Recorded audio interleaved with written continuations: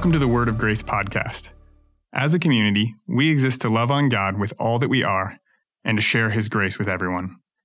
If you want to connect with us more, head to social media or wordofgracechurch.com. We've come through some difficult waters the last couple of weeks, and I don't believe that God has kind of brought me back to share with you something that is, just flippant in any way. I believe that God's given me a word for you today because it really is something that is at the heart of all of us. I want to ask you to humor me one more time. A few weeks ago, we had some conversations about what it means to be made in God's image, to be Eikons in the Greek, to be His royal priesthood. And the Lord really just laid something new on my heart that I think is directly tied to that part of our identity, what it means to be human, to be made in the image of God. There's something too important to miss, and I want to share it with you if you'll let me go backwards and dive back into this conversation. See, we had left off talking about what it means to be God's ambassadors, to be co-laborers with Christ. What a privilege that is, amen? What a privilege it is to work with the King of Kings. That is amazing to me. And the reality is we begin to operate how He created us to operate. We step into this identity of being made in His image when we live out this calling, be His ambassadors, and we show the world His ways.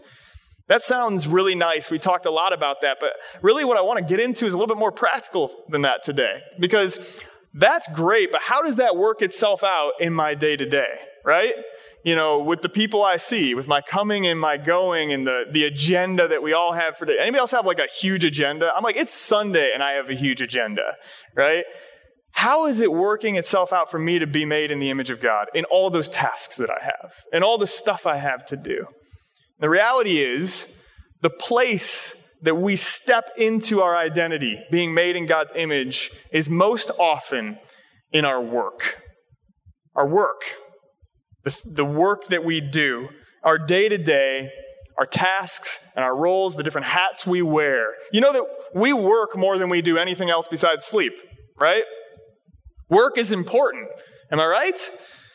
But I want to look at our work today because the way that we work and why we work is a huge part of what it means to be created in God's image.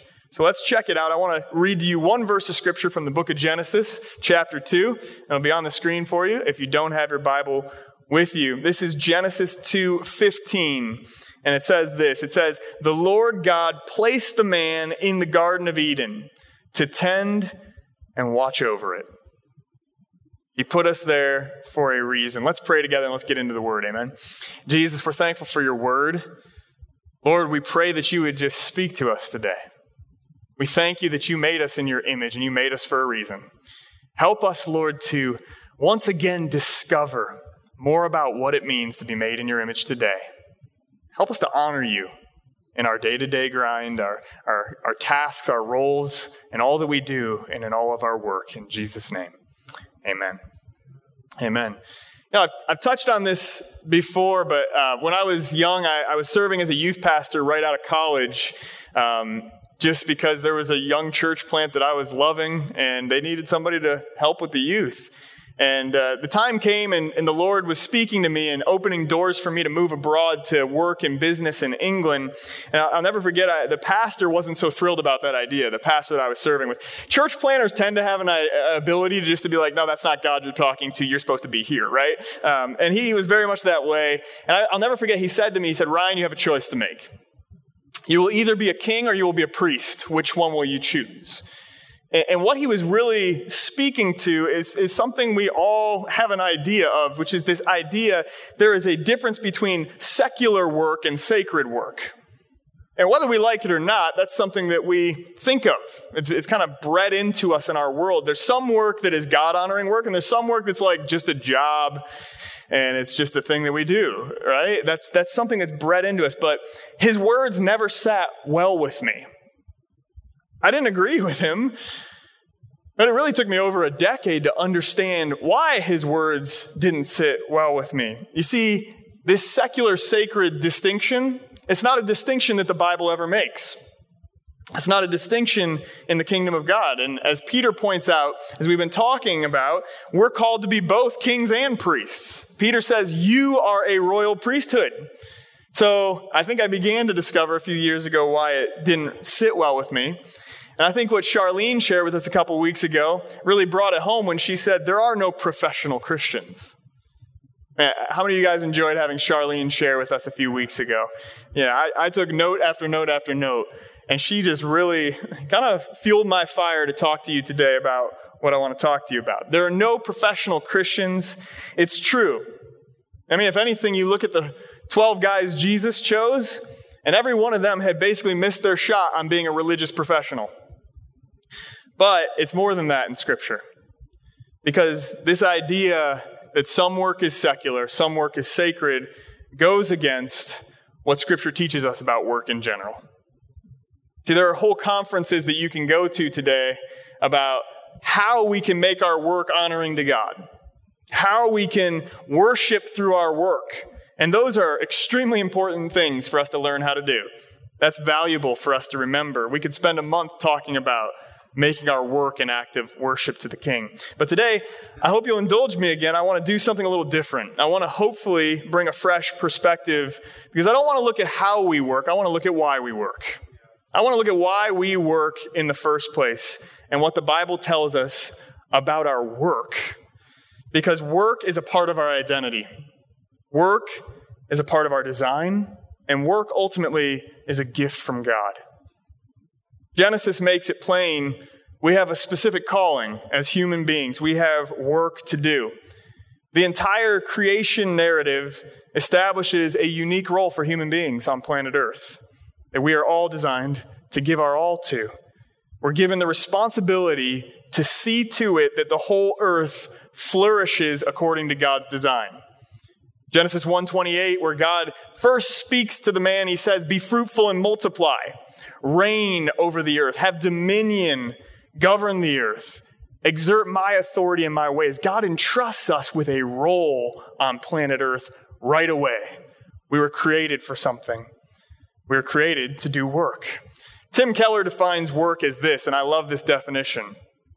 Work is rearranging the raw material of God's creation in such a way that it helps the world in general and people in particular thrive and flourish. That's a great definition for work. And the Amplified Version of Genesis 2:15 that we just read says this: "So the Lord God took the man he had made and settled him in the Garden of Eden to cultivate and to keep it." That word for cultivate, the word abad, cultivate is a phenomenal translation of that word. It's a picture of careful, deliberate work that helps things to thrive. We are called to careful, deliberate work that helps our world to thrive. Those relationships, whatever sphere of influence, we are called to work in such a way that it thrives under God's plan. You know, Laura's family this year, for some reason, they got really, really excited and they started doing these massive gardens. I mean, like dig up your backyard and plant a whole garden thing. And it's pretty awesome, to be honest. I am not a gardener. Anybody in here love to garden? God bless you. I could learn from you. But they started these gardens, and right about now, I've been getting pictures every single day of their harvests of what they've been growing. And it's amazing, all kinds of peppers and tomatoes and berries and squash, lettuce, a bunch of stuff that I don't eat. No, I'm just kidding. For all of our vegans and vegetarians out there, it's like all you have is coming from the earth. And there's something that I have just enjoyed so much, and I've tasted the fruit. And watching them labor carefully, watching them plan and plant, tend and water, cultivate and harvest, and then get to enjoy it fully and give it away and bless others with that. It's been pretty cool to watch.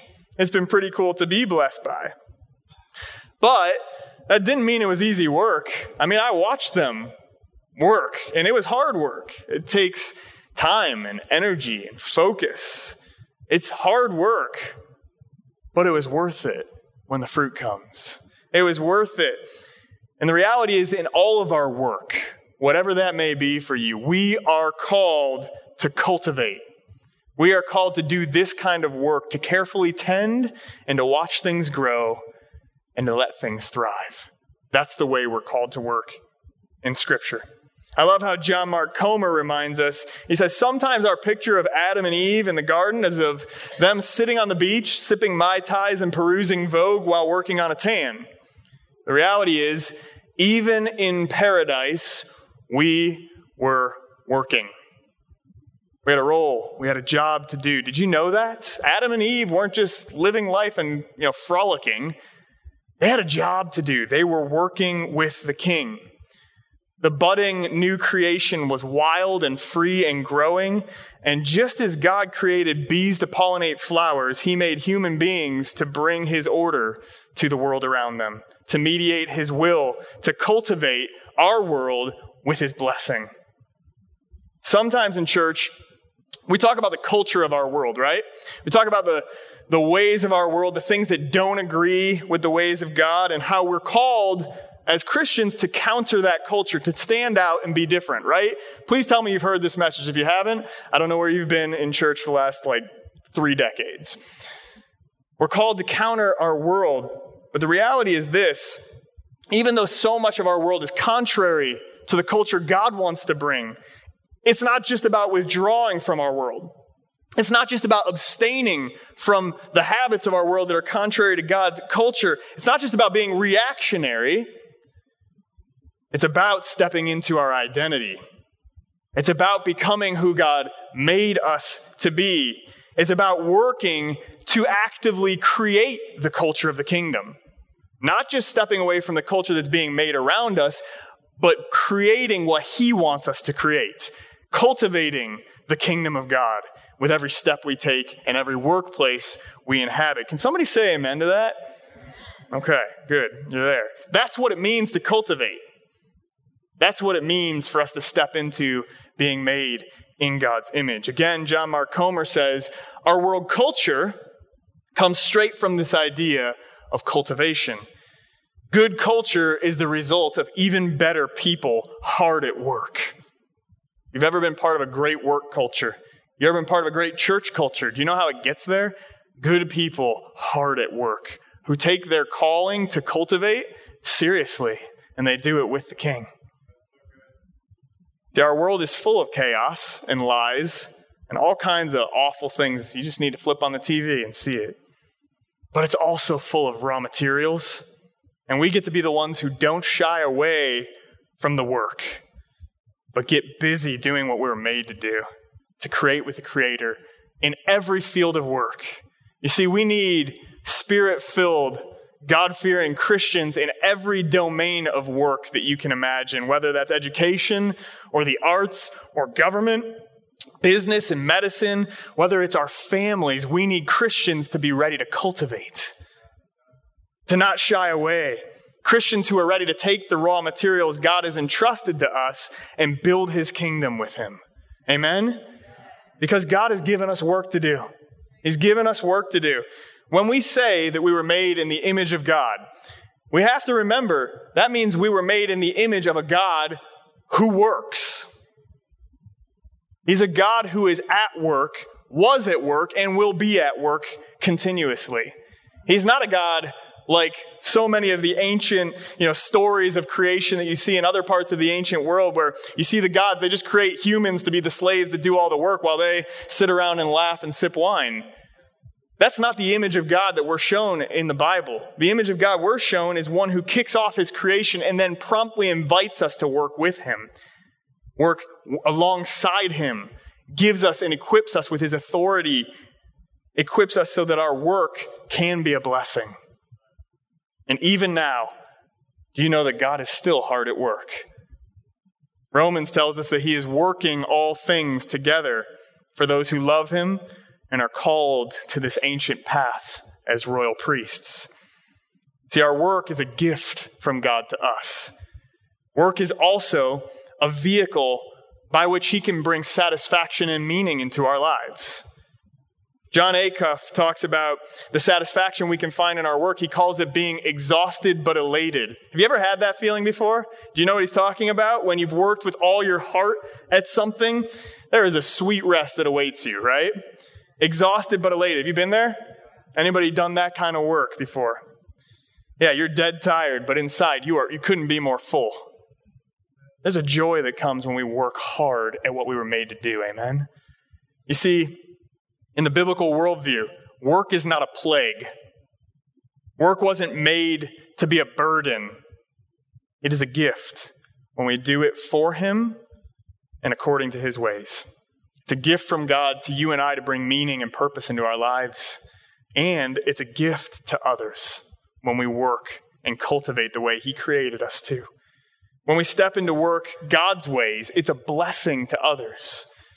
We're called to make the world flourish, to bring forth good things. And I can tell you story after story of just incredible believers who have committed themselves to their work and blessed the entire world. You don't have to look very far to see people who trust in Jesus working this well. But actually something else strikes me. Something else kind of I see happening in our world, and it piques my interest, and it's simply this. Even when somebody doesn't believe in God, even when somebody's not walking with him, they may not know, but when they choose to act out his will and his ways, when they align their heart's purpose with God's intention and his design, their work can actually bring incredible purpose and meaning too. Have you noticed this? Somebody who maybe they don't believe in God, but their work is just bringing glory to him. And he blesses them as well. It's incredible. You know, there's a story that caught my attention a few years back.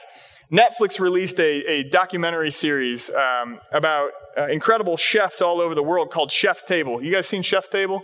I dare you to watch Chef's Table and not just salivate the entire time. I mean, you look at this food they're creating, you're like, oh my gosh, you can eat that? I mean, it's like $300 a plate or whatever, but it's incredible, okay?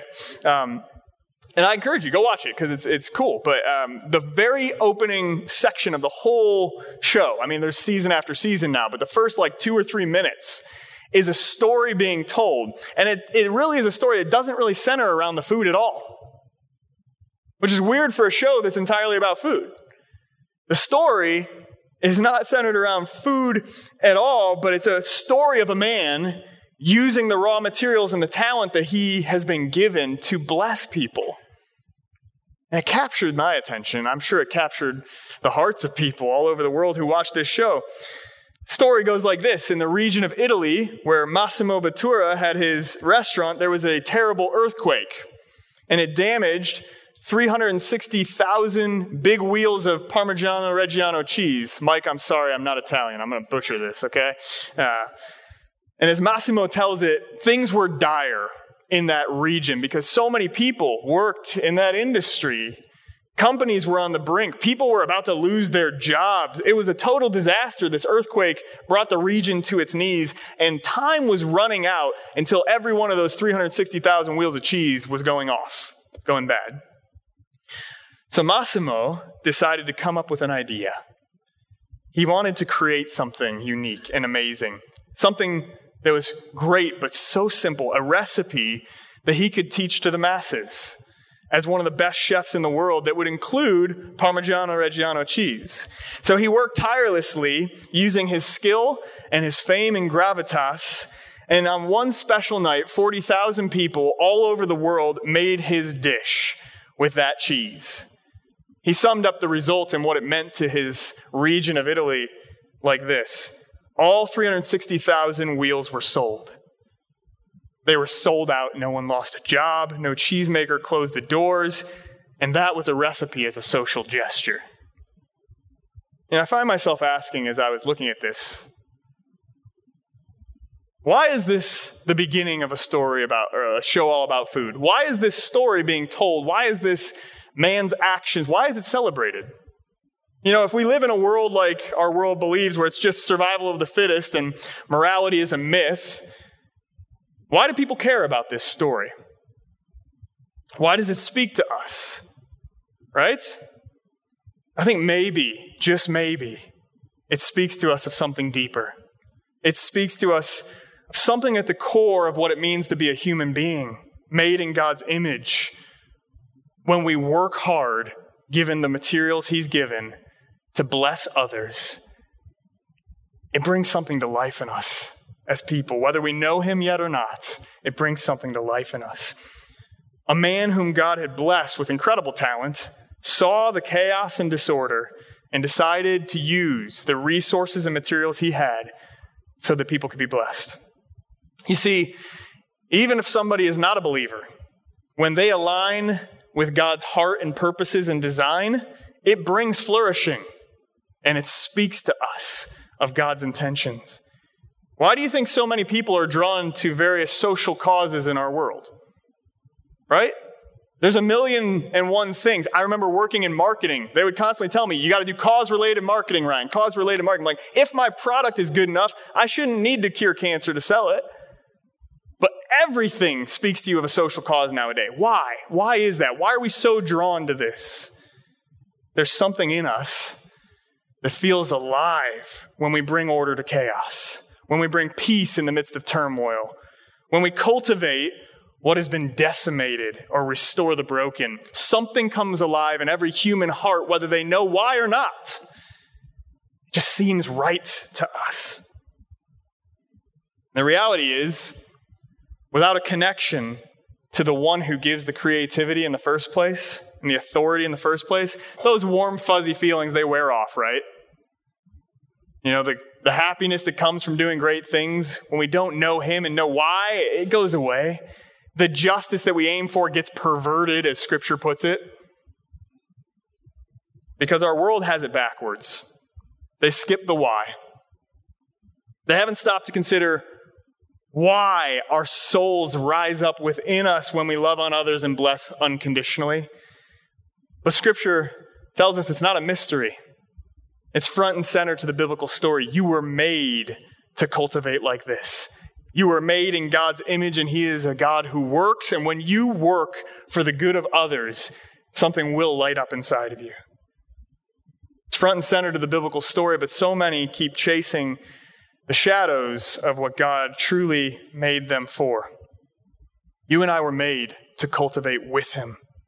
And the greatest satisfaction, greatest joy you will ever experience is his joy and his presence as we work with him and work hard with all of our might. See, until we truly understand that why we work, we can't really work out how God has called us to work for his glory and uniquely equipped us. See, whatever gifts and talents God has given you, whatever passion he's given you, he longs to show you how to put it in motion and cultivate with him. He wants to come alongside and show you how to bless others with those things he's equipped you with. You may be here today and you might think, okay, but I'm not a chef. I'm not an architect. I don't build things. I don't have that kind of work. Let me tell you, don't ever sell yourself short. Don't sell yourself short in the work God's given you to do. It may not be your job or your career. It may be something else in your life, but there is work that God has made you to do. Colossians chapter 3, 23 and 24, Paul reminds the church at Colossae and Laodicea this. He says, whatever you do, work at it with all your heart, as working for the Lord, not for human masters, since you know that you will receive an inheritance from the Lord as your reward. It is the Lord Christ you are serving. See, we were created to work with him, to be his co-laborers, his ambassadors. As God puts it, we were created to govern and reign over creation in his authority. And we're still called to work for him. No matter who your boss is, no matter what season of work you might be in, even if that's the season of retirement, there is work that God wants you to be doing with him, and it matters. We're called to work for him. And Paul says, engage that work with everything you are. Amen? So whatever you do it in such a way that it honors him and establishes his ways and his purposes. When I first moved to England, I got put in charge of the most boring work you can imagine, okay? It was in database management. Woo! Good old-fashioned database management. Where are my nerds at out there? All right. Thank you, Jesus.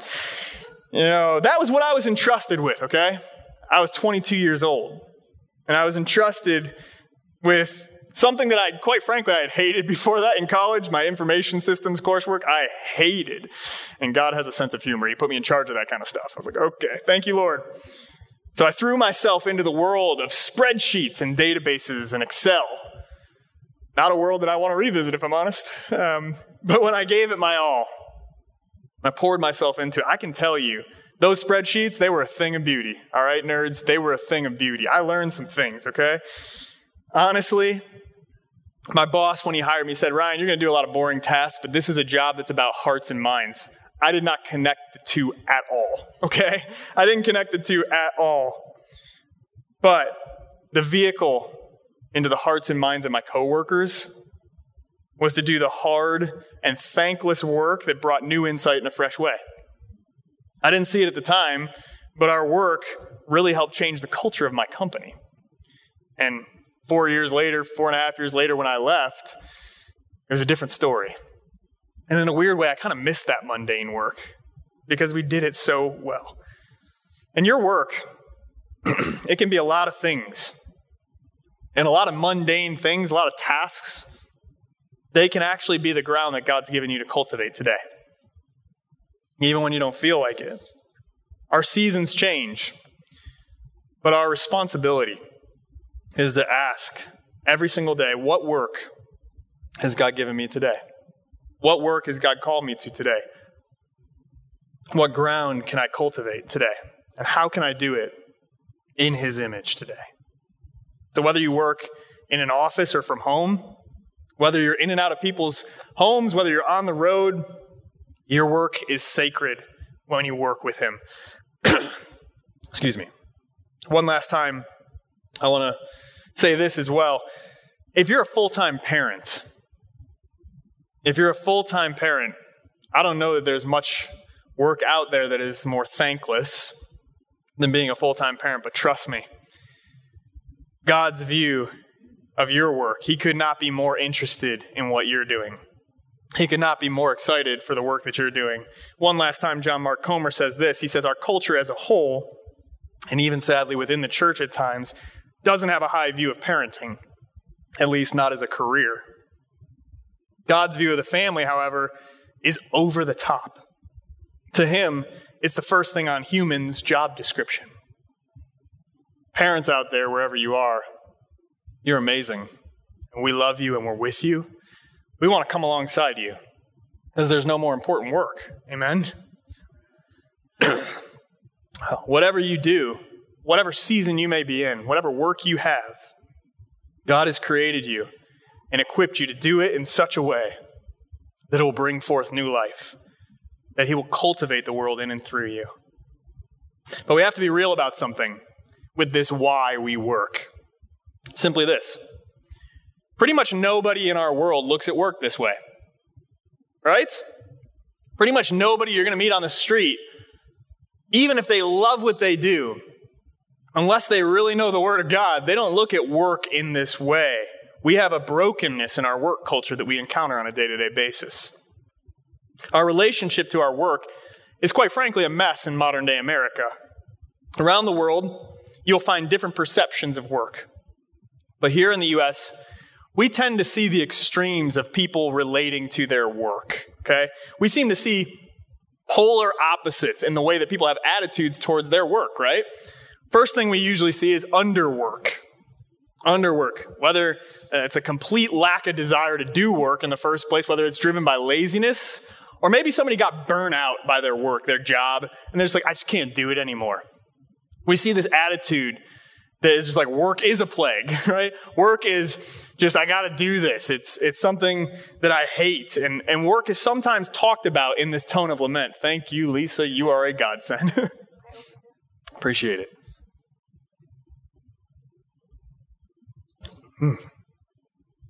Underwork. Have you noticed this, that people tend to talk about their work in a tone of lament? Oh, yeah, I got to get back to work now, right? Have you ever met somebody on a weekend who is like, dear God, I can't wait for the weekend to be over. I just can't wait to get back in the office. No, that's sacrilegious, right? How dare they in our world, right? Because we tend to talk about work in a tone of lament a lot of times. Like pain, oftentimes we see work as something just to be tolerated, got through, or avoided at all costs sometimes. You've heard the old saying, I don't live to work, I work to live, right? And this is part of the perception of work in our culture that we see very often. But what does Genesis tell us? Well, in the biblical vision, work isn't a plague. It's not something to be avoided at all costs. It's something to be engaged with all your heart.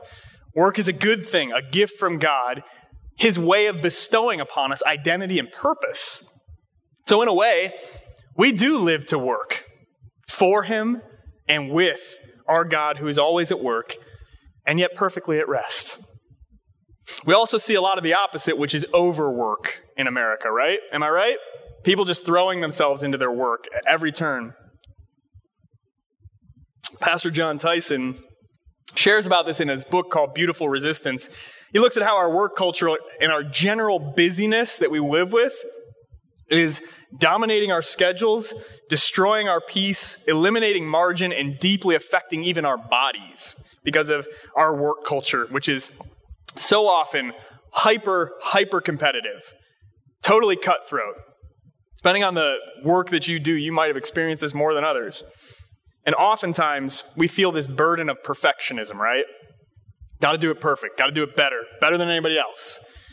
Just a side note, there's a big difference between excellence and perfectionism. There's a big difference between excellence and perfectionism. We are called to be excellent. We are called to excellence and to be passionate about what God has given us to do. We're called to work with all our heart. But perfectionism will cripple you. It will cripple you. It will burn you out. It'll put you in a place where you can't do anything unless you can do it perfectly. And that's not how God designed you to live. We see overwork in our culture because our work culture convinces us that our work is our identity. And what's one of the first things you ask somebody when you meet them? Well, what do you do, right? Our world convinces us that you are only as valuable as what you produce.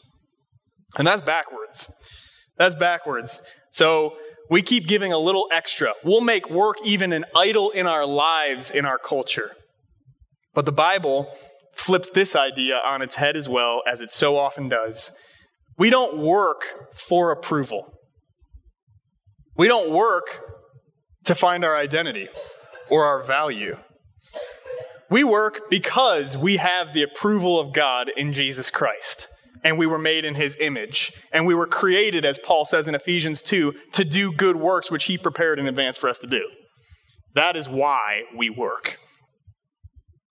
We need to take a good, hard look at what drives our thoughts and our attitudes about our work that we've been called to do. Is it the culture around us that defines what work means to us, or is it the Word of God?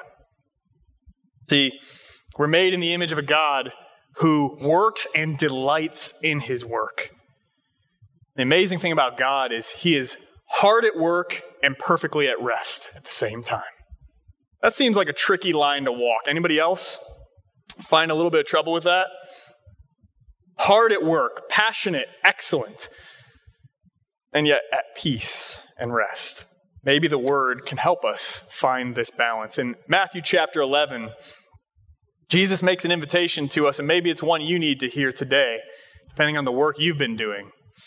He says, "Come to me when you're overburdened, when you're tired and weary, when you've got a heavy load, when you've been working really hard. Come to me," he says. And he promises to give us rest for our souls. But what the great physician prescribes in this moment is a little shocking. He uses a metaphor about joining him in work. He doesn't say, "Come to me when you're weary and heavy laden. I'll teach you how to just unplug from everyone and everything and take a month-long vacation so you can get your head together." He doesn't say, "Do the eat, pray, love thing," right? That's not what Jesus says. He says, "Take my yoke upon you." Hang on a minute, Jesus. Isn't a yoke an instrument of work? Yes, it is. I'm glad you asked. That's right. When we're tired, Jesus says to us, "Come on, let's get to work." Does that seem a little funny to anybody else today? It does to me. He says, "Walk with me. Work with me. Let me show you how to do work in a way that refreshes and cultivates and aligns with how I made you." Don't work according to everybody else's ideas for who you are. Let me show you who you are.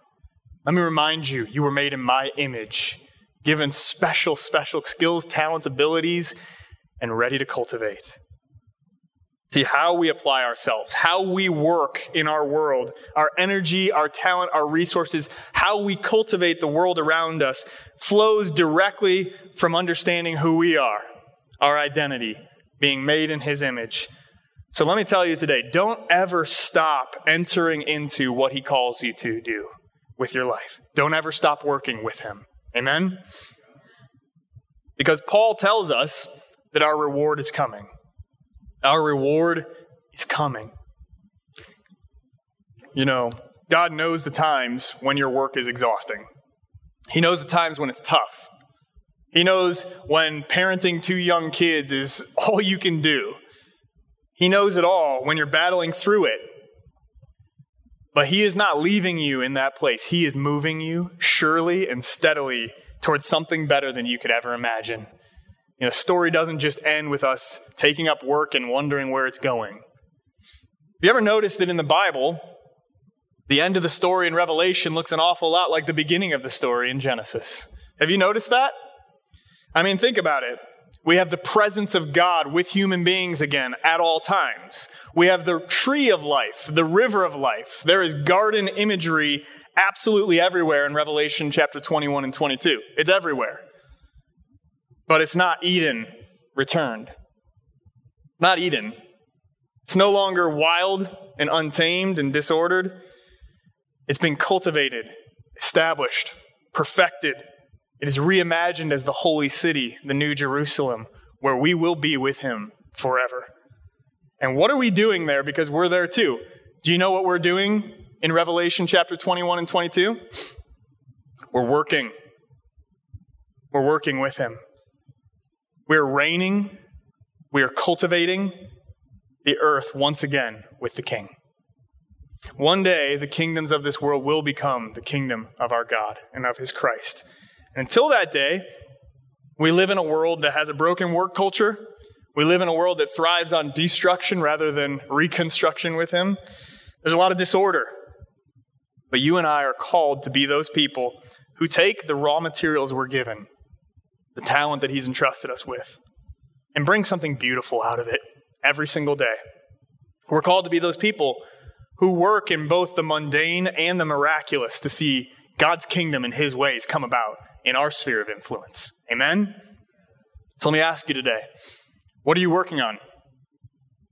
What work has God given you to do today? Because he's given every single one of us something to work at with all of our hearts.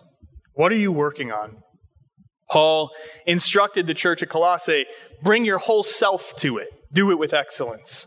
So in everything we do, whether that's spreadsheets and databases, or food, or landscaping, or medicine, or running a business, or teaching, do it with all your heart. Point to him with the excellence that you pursue it with. Bring forth good things into that place because you are made in the image of a God who creates what is good and very good. Amen. I'm reminded of Moses, when he encounters God in the burning bush, he felt totally inadequate, right? God said to him, I'm going to use you. I've got work for you to do, Moses, and it's going to bless your people. Moses starts in all the reasons why God can't use him. I've done that with God before. I know you may have done that before with God too. He felt totally inadequate. If anything, he's like the least likely candidate. In fact, he's on the run, right? In this moment. I love what God says to him. He ignores all of the excuses. He ignores all the cop-outs that Moses keeps throwing at him, and he simply says to him, what's in your hand, Moses? What work are you doing today? What's in your hand? What have I given you to do? Can I have that? Let's go with that. Let's start right there. And let me show you how what I've entrusted you to do today is going to unlock what I've got for you tomorrow and the day after that and the day after that and the day after that. What's in your hand? What work has God given you to do today? You might think, this is completely boring and task-driven and it doesn't bless a single person on earth. Do it with all your heart. You're not serving your earthly boss, you're serving the Lord Christ.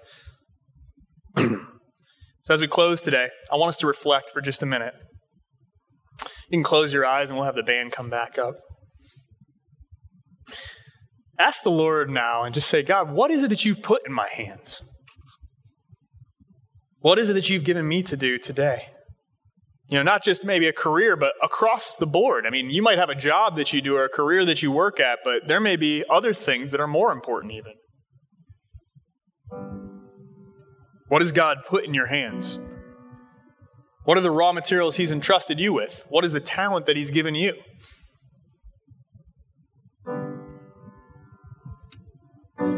I would love to pray with you today.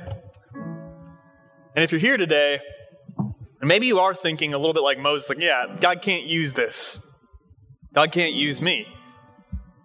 Maybe you're wondering, God, how on earth is this going to bring you glory in my life? This isn't sacred work, it's secular work. Maybe you've bought into that one. Maybe you feel stuck in your work. Or maybe you're retired and you're like, my working days are over. What has God given you today? How can you put it in play for the kingdom and for his glory? How can you do it with excellence? So please, come and pray with me. I'm going to be over at the side. CJ is here. Zahar and Laura are here. Come and find somebody. Let's pray about what you're doing today. If you're struggling, if you're lost in it, I would love to do that with you. But don't stop, all of us. Don't stop pressing into what it means to be created in God's image, what it means to work and be excellent at what he's called you to do. Amen? There's a character that I love in the Bible, and he has his story repeated multiple times in the Bible, King Hezekiah. And I want to pray this thought over you, sort of as a benediction today. May this be the kind of people we commit ourselves to being. This is the final word on Hezekiah's life from 2 Chronicles chapter 31, verse 21. It says this, in every work that he began, in the service of the house of God and the law and the commandments, to seek his God, he did it with all his heart, and so he prospered. Father, in every work that you've given us to do, in every task, however mundane or however amazing we find it to be, may we work at it with all of our heart. May it be our prayer, may it be our act of worship, because we were made to work with you. Lord, if we don't know what that is, will you give us clarity and wisdom? Will you give us a new, fresh vision and calling to work and walk with you every day of our lives? Help us, Lord, to see what you've given us and put in our hands and to entrust it back to you and say, I'm doing it for you. I may not understand all the time. I may not be able to see it, but I trust you and I want to work with you.